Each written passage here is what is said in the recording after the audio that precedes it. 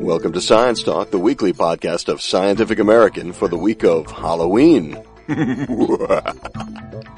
In the spirit of spirits, we'll take a walking tour of one of the great cemeteries in the U.S., Woodlawn Cemetery in the Bronx, New York, where over 300,000 people don't live, including Duke Ellington, Miles Davis, Herman Melville, F.W. Woolworth, Fiorello LaGuardia, Bat Masterson, Joseph Pulitzer, and lots of others.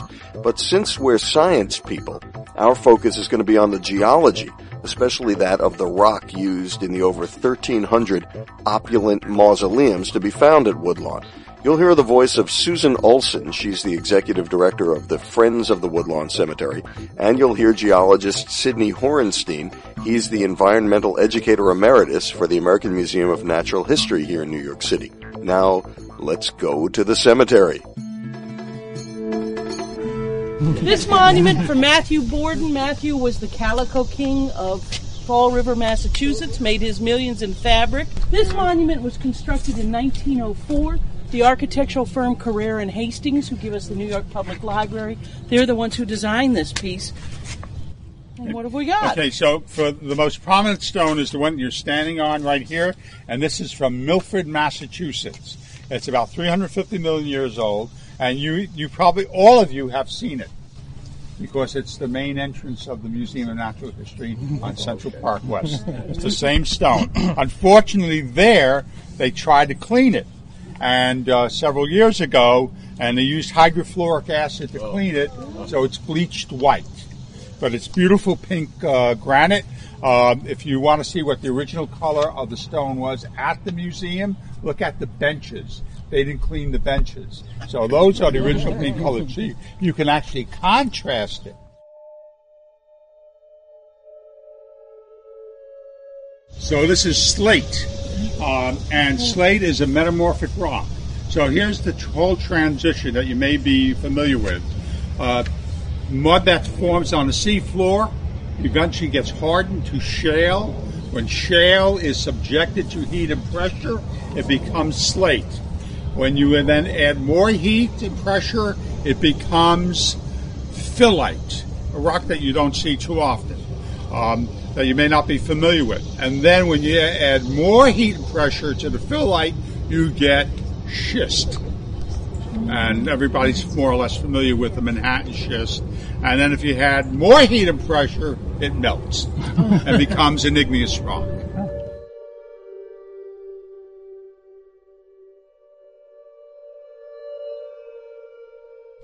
One of the things that's astounding to me, though, is, of course, how so many of our wealthy New Yorkers decide to treat us, the little people, to their travels. And we do have a wealth of Egyptian things.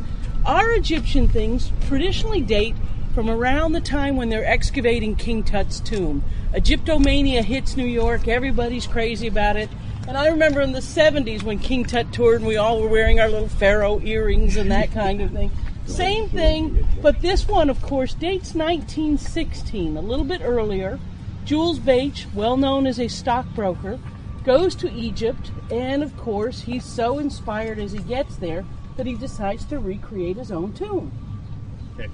So what is a tomb? It's the kiosk of Trajan. Here it is in its setting. That's its exact reproduction of it, except for one thing, which I'll explain to you in a moment. This is no longer in the original spot. It was built in because of the Aswan Dam and the rising waters of the Nile. So it was moved.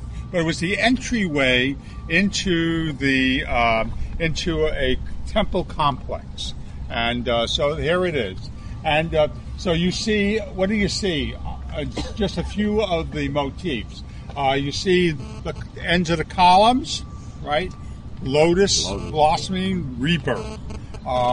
You see up at the top, you see the vulture wings. That's the maternal aspects of life. The sun gives life.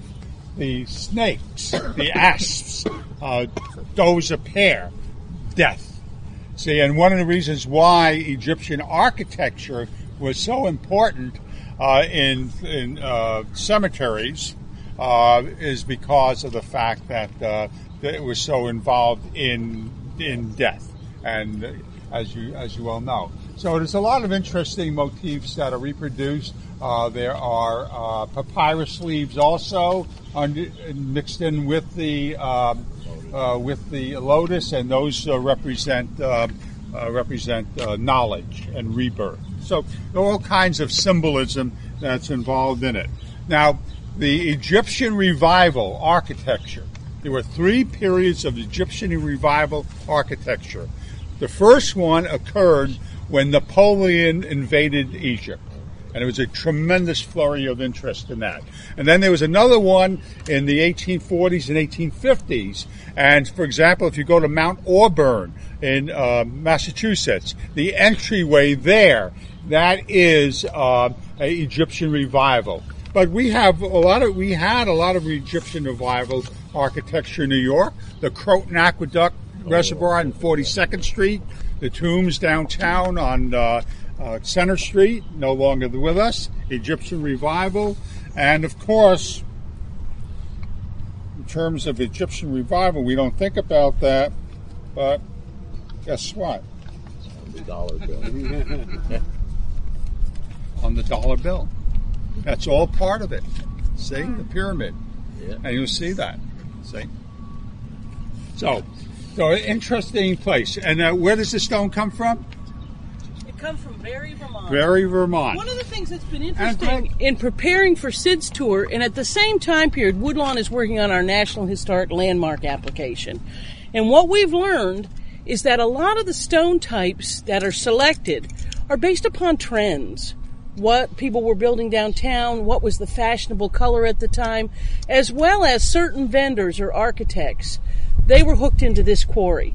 So Farrington, Gould & Hoagland is the monument firm. You'll see their work across the street at Gates, Woolworth, etc. They always get Barry granite. Everything they build is always done out of the same stone. So an exciting place. If you ever get up there, go on a tour. You have a good time. And the cemetery there is crazy because all the monument makers decide to do their own custom things. So the cemetery has got some of the most fabulous, distinct, and unique memorials you'll ever see. Sidney, the original in Egypt, was that of limestone? The original was limestone, the Makatam limestone, which is 40 million years old. Mm-hmm. Now, I'm glad you said something because I said that this is an exact reproduction except for one thing. That's there but not here. And guess what?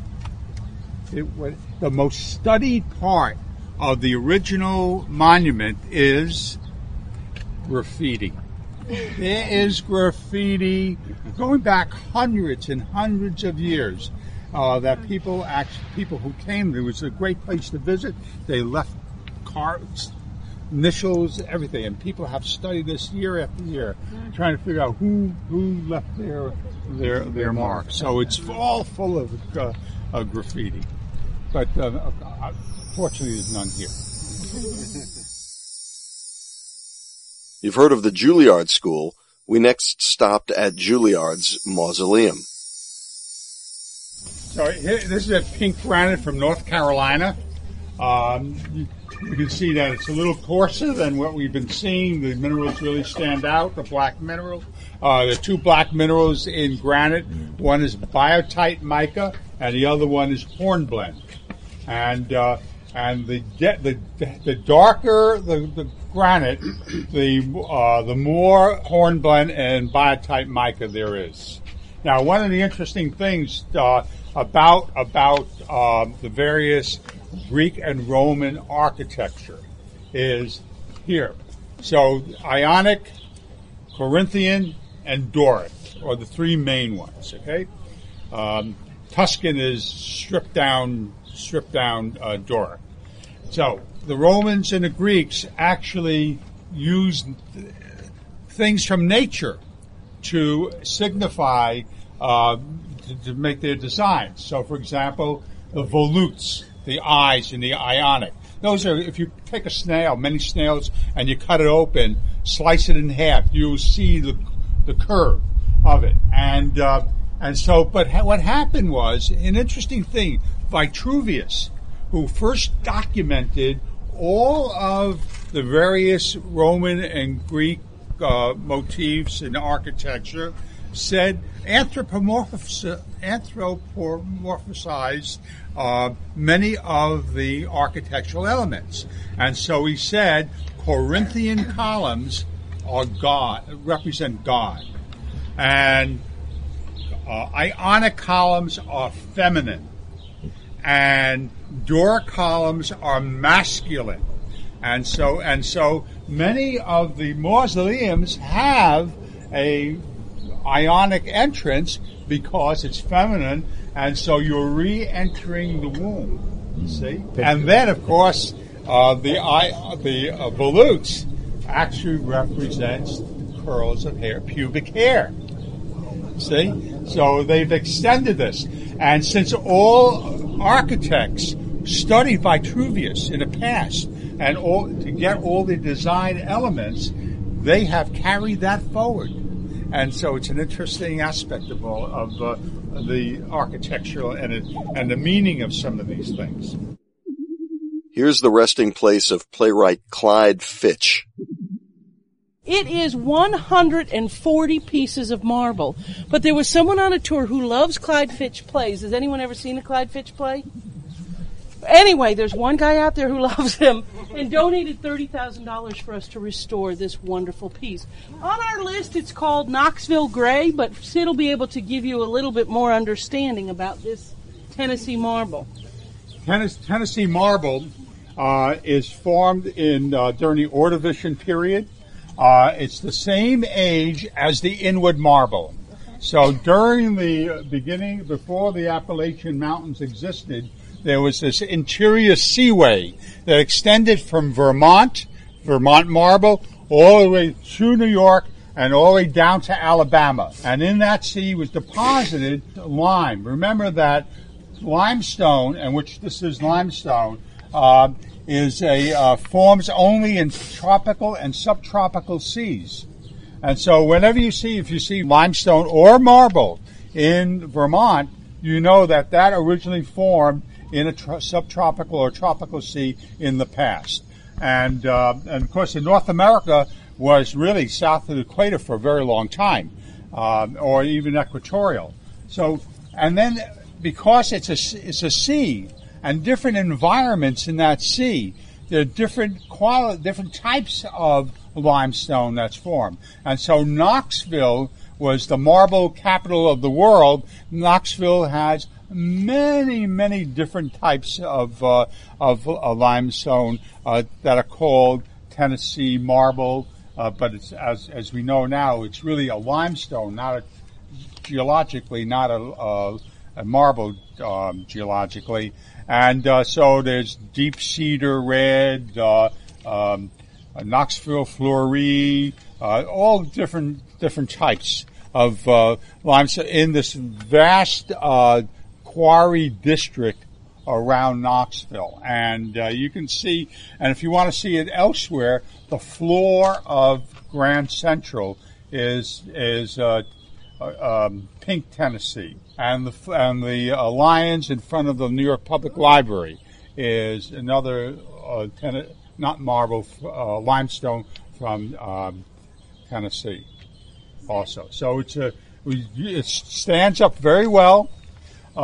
These are all fragments of fossils in here, which are hard to see, because there's been a little alteration in the rock, and so, but they're all little tiny fragments of it. In some places it's better than others, and so you can see that. Other places you can see the fossils more clearly. Of course, if you go to Grand Central and get down on your hands and knees and look at the floor, they may not think you are too cool there. But anyway, another thing we should mention is the sarcophagus. See, usually the people are not buried in there; they're underneath, but it's so symbolic. And the interesting thing about that is the word sarcophagus. Sarco, you know what sarco means? Flesh. And phagus means eat. So the sarcophagus was a place where flesh was eaten. But why? I mean, why would that happen? Well, the original sarcophagi were made of a kind of sandstone that was very caustic, and the name stuck. So it has no relationship to the present time. And there was that peculiar sandstone that did that originally, and that's why, and it continues. So it's a misnomer today. One of the things that happens at Woodlawn is the price of the lots. If you're Cornelius Bliss on the corner there, you paid a little bit more because you were on the intersection of the roads. You're really in the star situation. His daughter gives us the Museum of Modern Art. His grandson gives us Texaco and the opera on the radio, so the Bliss family's good. Anyway, so circular lots were more expensive, crossroads were more expensive, but what was surprising to me is if you bought a rock outcropping, that cost even more. You would think it would be cheaper because you can't bury where the rock is, but because you had the opportunity to do a fabulous design, you paid more. Reason constables wanted here? For them, it wasn't the monument that was the memorial, but the landscape. They get the Olmsted brothers to do their landscaping. Where along here, many of these families brought their own landscape designer. So it was an ideal spot. Now, why is there a rock outcropping? I don't know. Because the bedrock came to the surface. Here, and which reminds us that that Woodlawn, it straddles sort of the top of the Bronx, and the bedrock is not too far below the surface, covered by glacial deposits, and lots of boulders. Probably if you dig down, you will find a lot of them. But it's on the top, straddles the top, and so back there's a small ridge, and that is the continental divide of the Bronx. And what that means is that it's a drainage divide. And on this side, all of the streams that used to exist here flowed down eventually into the Hudson River. On the other side, where did they go? Into the Bronx River. See, so, and that goes into the East River. So this is an interesting place from that point of view. Now the bedrock itself is the Fordham Gneiss, which is the oldest rock in New York City. It's 1.1 billion years old. Gneiss is a type of metamorphic rock, and a lot of the Bronx is made of it. That's why we talk about the Bronx being nice, like Woodlawn being nice, and that Manhattan is full of schist. Now this one I know is pink marble and not granite. And it's Knoxville pink marble, which is actually a limestone. You very clearly can see the layers in the limestone. There's actually layers, but it has another feature, and these are called stylolites. It's this zigzag feature that you see in here. It looks like a seismogram record, you know. Mm-hmm. And what they are is that when this limestone was laid down in layers, there was a lot of pressure on it. And there was, as a result of that pressure, there was dissolving away of some of the calcite, the mineral that limestone is made of, and then redeposited later in other parts of the rock. That's what gives the rock its stability and its strength. And the stylolites are solution features. And they're black because in every rock is not pure. It's not pure calcite. There's other minerals in it. And they're clay minerals. And so as the calcite is dissolved away, it leaves a residue of clay. And it gets concentrated along the lines where the dissolving is taking place. And so that that we know this is limestone, because if it's metamorphosed and becomes geologic marble, the stylolites are destroyed during the recrystallization of the rock.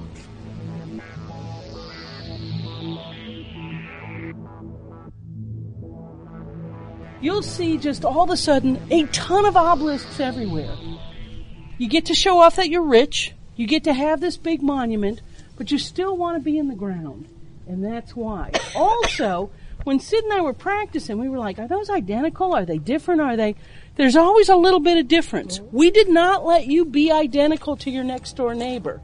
You had to present the image to us beforehand. We'd look at your design and make sure that it was appropriate for the lot, appropriate for the neighborhood, and wasn't identical to who was around you, because this whole overall look was extremely important to us.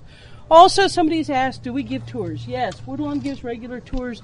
One weekend it's jazz, one weekend it's theater, one weekend it'll be art and architecture, sometimes it's specifically sculpture.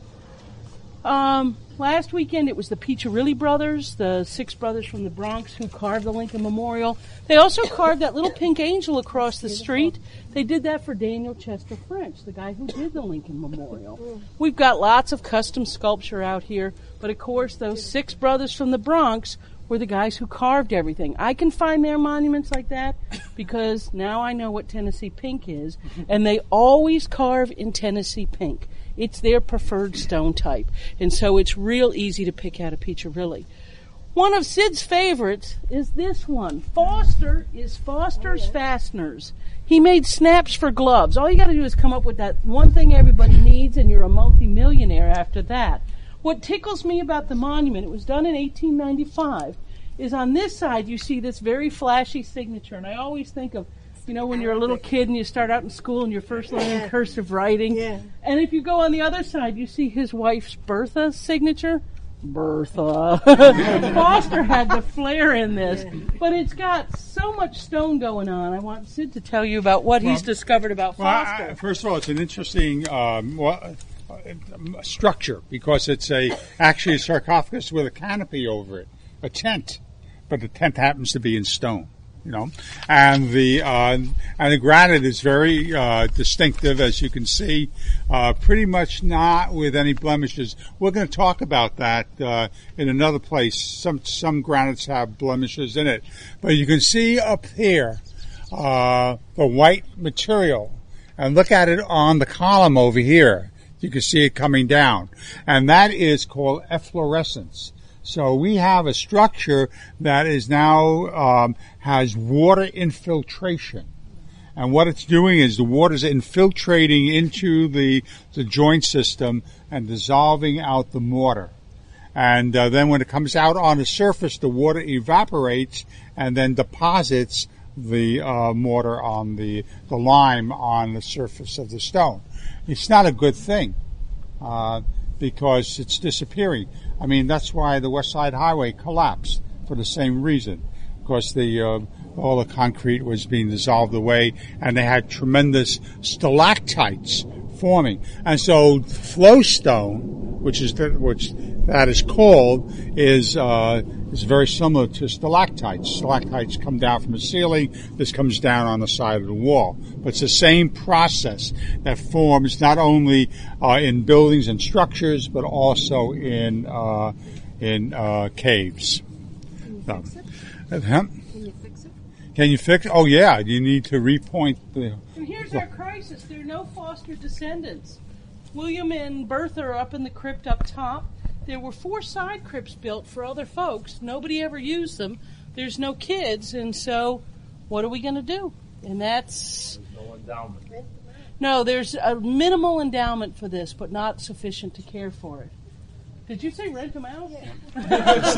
Does the pH of the rain have an effect on... Well, yeah, all rain is acid. Anyway, wait, just a minute. While we're here, Susan mentioned the obelisks. So here is an obelisk that was just finished in the quarry.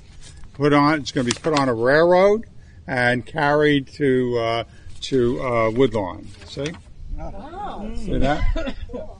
Okay. And of course, the obelisk becomes really popular when 2 things happen. Washington Monument gets finished, Cleopatra's Needle, good enough for Central Park, good enough for Woodlawn, and that's when we see this flurry of obelisks all over the place. And the obelisk, you know what the obelisk represents? Yes. It represents a ray of sunlight. And then, of course, the Egyptian obelisk always had a gold cover at the pyramid at the top to catch the rays of sun and be transported down. But it's a ray of sunlight. Our next stop was at the tomb of naval architect William Webb. Made an extraordinary fortune building ships, the fastest ships, from clipper ships to early steamships, etc.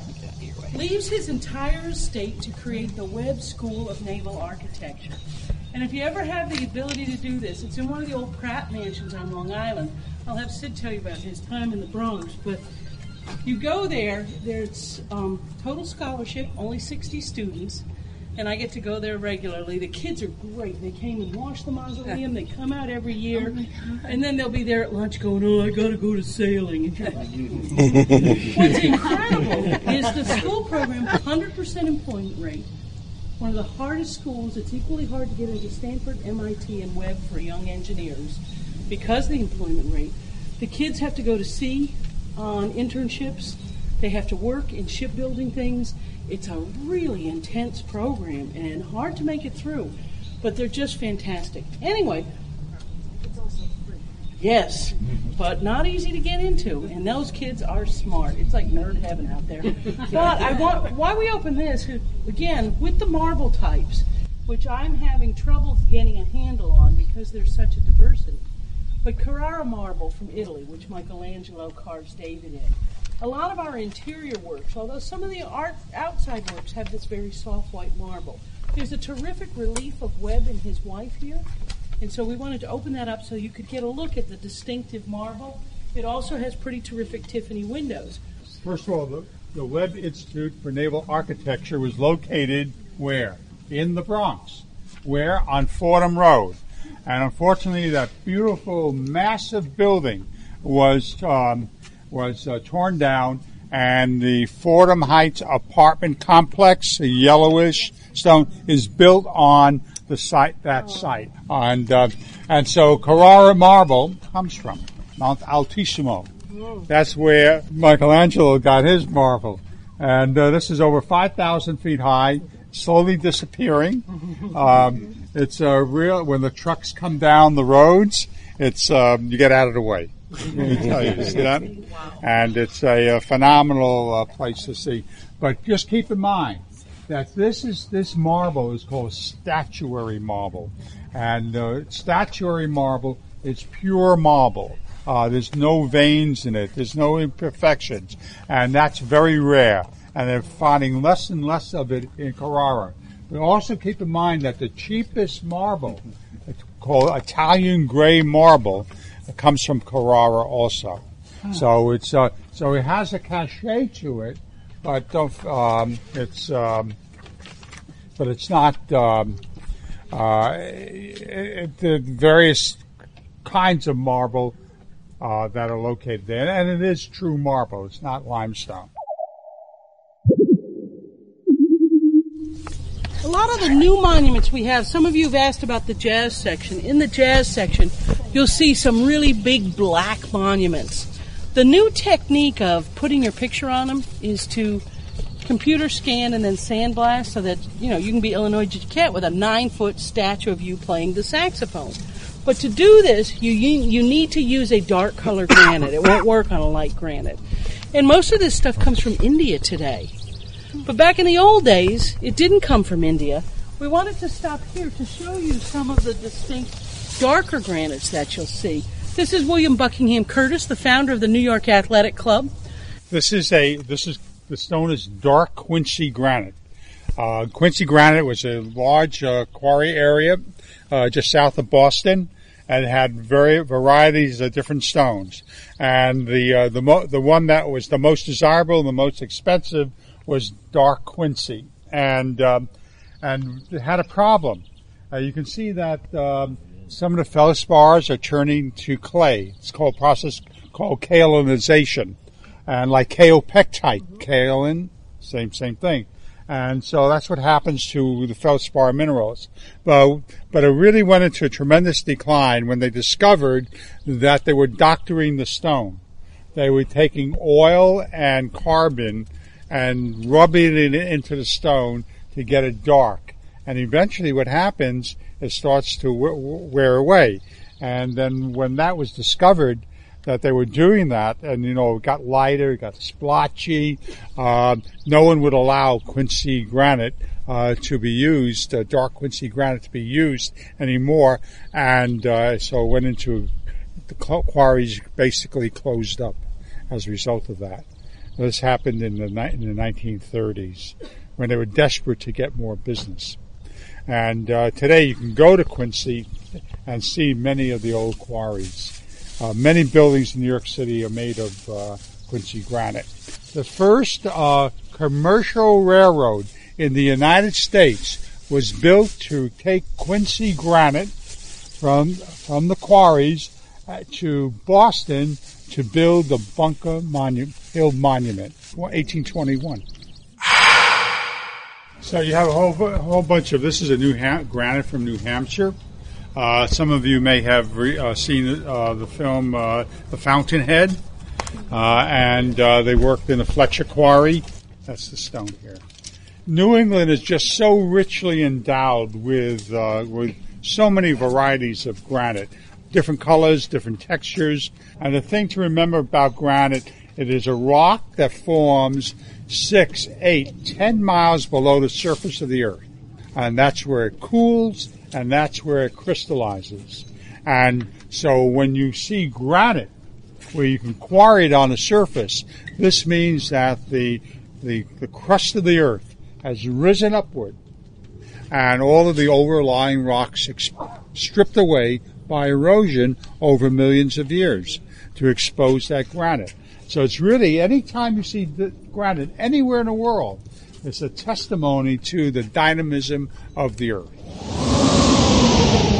But one of the things I want you to notice is, for example, in that column there, about halfway up, a little less than that, you see a black mark. You see it? And then up there, and then over here, they're all around. And these are called xenoliths. Xeno, X-E-N-O. Xeno means foreign, like xenophobia. So xeno, foreign rock. And what this is, remember that this is molten rock. And so as it's forming in this chamber, it's reacting with the sides of the huge chamber. You're talking about huge mass of material. Pieces of the sides fall into the molten material. And they get dissolved usually, but sometimes they don't. And they remain. And they don't get completely dissolved away. And so those are the xenoliths. So these are part of the chamber walls that have fallen in and still remain. And that's why they're called xenolith. They're foreign to the molten material itself. We continued on to the Harkness Memorial Garden. And notice that the stone that's used in the actual structure sort of matches the bedrock. The bedrock is the Fort of Nice. And you can see the layers all running in the direction of my hand here, going this way. But the stone itself is unrelated to it. It is not nice metamorphic rock. It's actually a dolomite. Now, dolomite is somewhat related to limestone. The basic composition of limestone is calcium carbonate, the mineral calcite. But however, magnesium easily substitutes for calcium.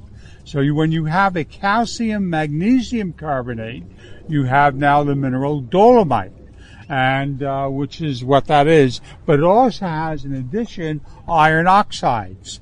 And the iron oxides is what gives it the various shades of brown to tan.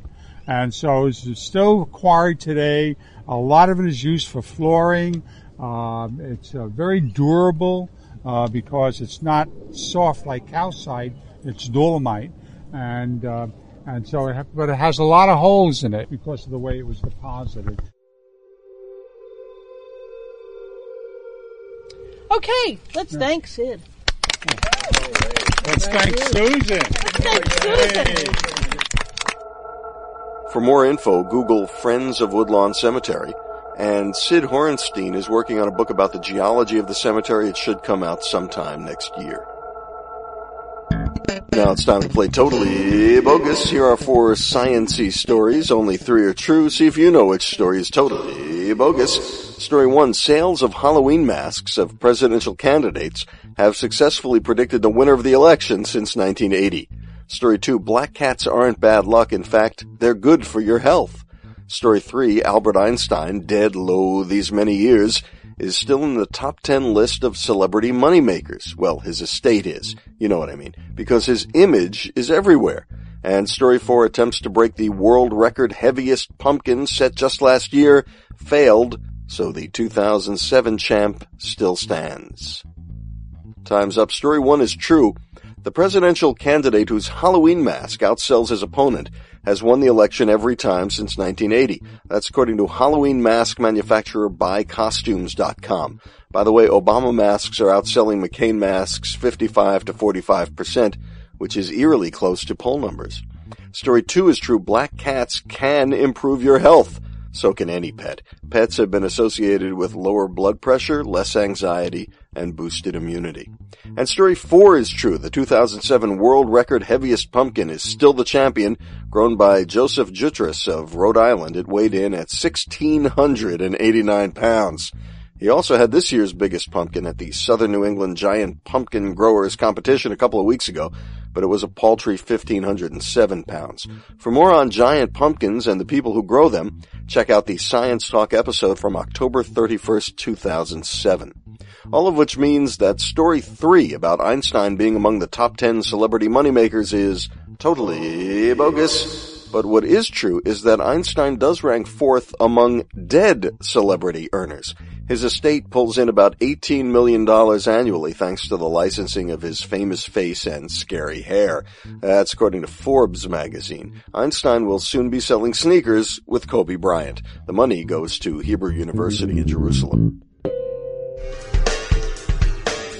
Well, that's it for this edition of Scientific American Science Talk. Visit SciAm.com for all the latest science news, special in-depth reports, and slideshows. For Science Talk, I'm Steve Mirsky. Thanks for clicking on us.